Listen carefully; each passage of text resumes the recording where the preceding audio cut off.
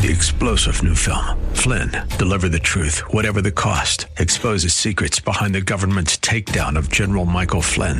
Flynn knew what the intel world had been up to. He ordered the first audit of the use of contractors. This set off alarm bells. He told the truth. He was the most dangerous person for Donald Trump to hire. They had to get rid of Flynn.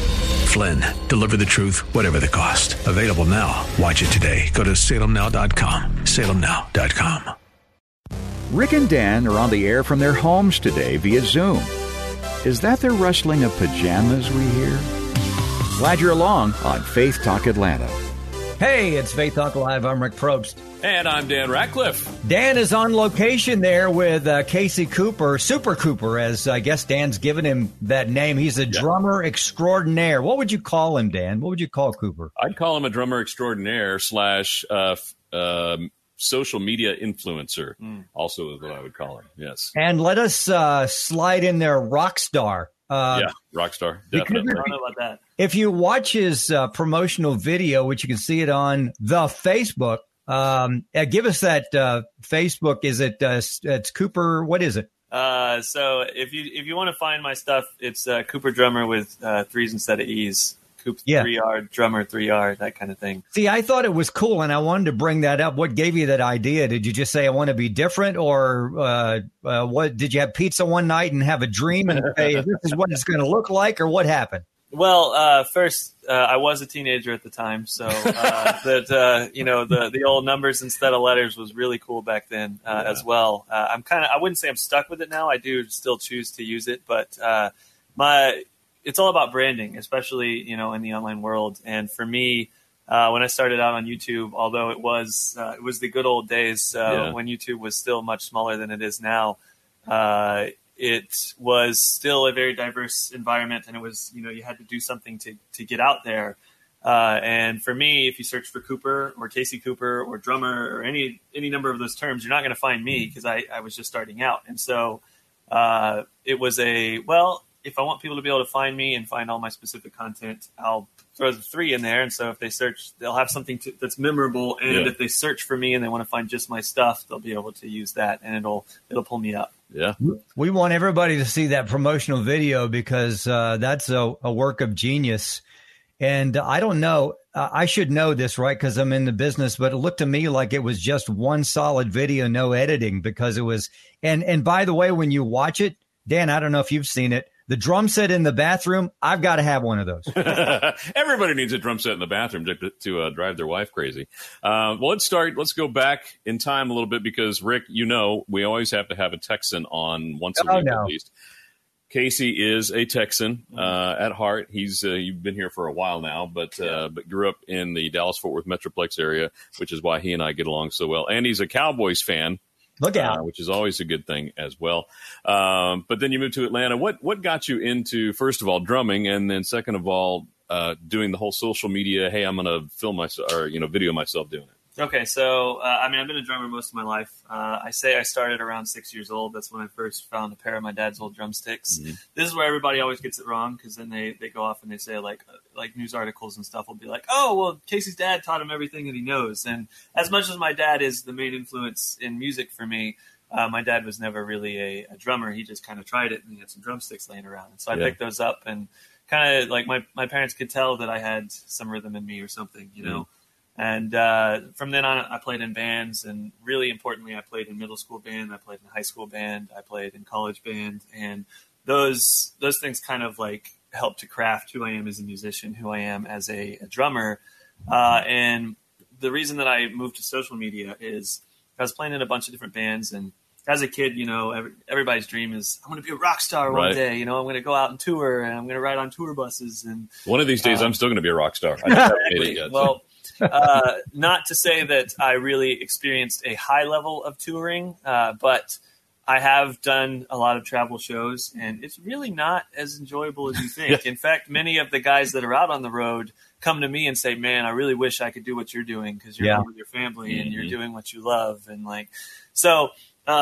that's a little bit of a skip forward there. But I was playing in a bunch of different bands and played with a bunch of very talented musicians and bands that I would say were good. I mean, people came to the shows and they walked away saying they liked what we played, but it wasn't ever a situation where like, man, we have everything we need to become professionals or make a living doing this. And I wanted that, I wanted to make a living doing it. It was my ultimate goal. And I really believe that God put drumming in my life, and that was where I was supposed to go. And so I was told after pretty much most shows, you're a lot of fun to watch. And that just kept ringing and resonating with me. Like, you're a lot of fun to watch, because I'm like crazy arms everywhere, throwing sticks in the air, and like just stuff you don't have to do as a drummer, but stuff that it's showmanship, and like some people don't like it, some people love it, and the internet loved it, and that was me thinking like, well, YouTube is all about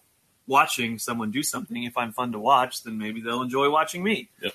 And so that's how it really all got started. I mean, I didn't know that it would do what it did and blow up, but I worked really hard for it. And I'll interject. I saw that Casey also marched with a drum set in the Macy's Thanksgiving Day Parade one year. Yeah. Wow. March with a drum set. Tell us how that Well, I was officially the first person, and at this time I think the only person to march in a marching band with a drum set, and that was quite an experience. I played with Georgia State University's bands, and so I played with their basketball band, I played with their marching band, and we actually like built the program. It was the first year they had it, because the first year they had a football team. Right. And so we started out with nothing, and by the time that I was a senior or double senior or whatever, by the time I was leaving the school, by the time they kicked you out, yeah, exactly. They were like, you're getting pretty old, and we got other drummers who might want to play.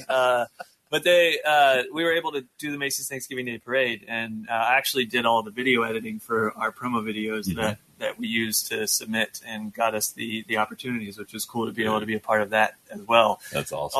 All the different skills compounding and paying off in different ways. But we were going to do the parade, and my director, Dr. Phillips, he was like, you know what?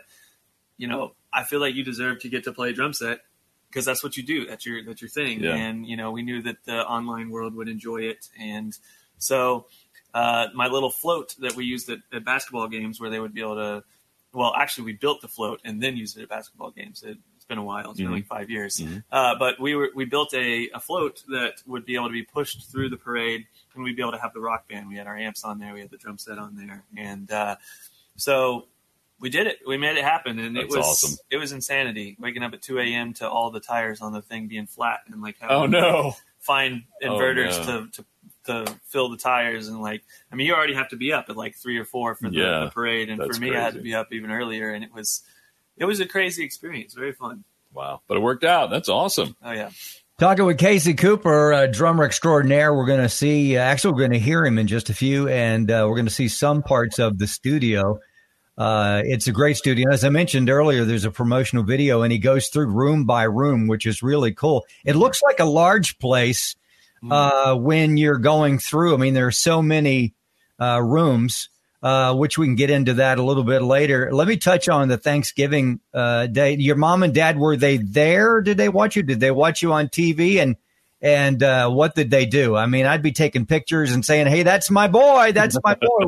What did they do? Right next to Al Roker. That's him right there. Okay. So we played right after or right before Kiss. And wow. Kiss's drummer Eric Singer is a Pearl artist like myself. And he went by, and I had one of the very first Crystal Beats, which is that light up drum set you were talking about earlier.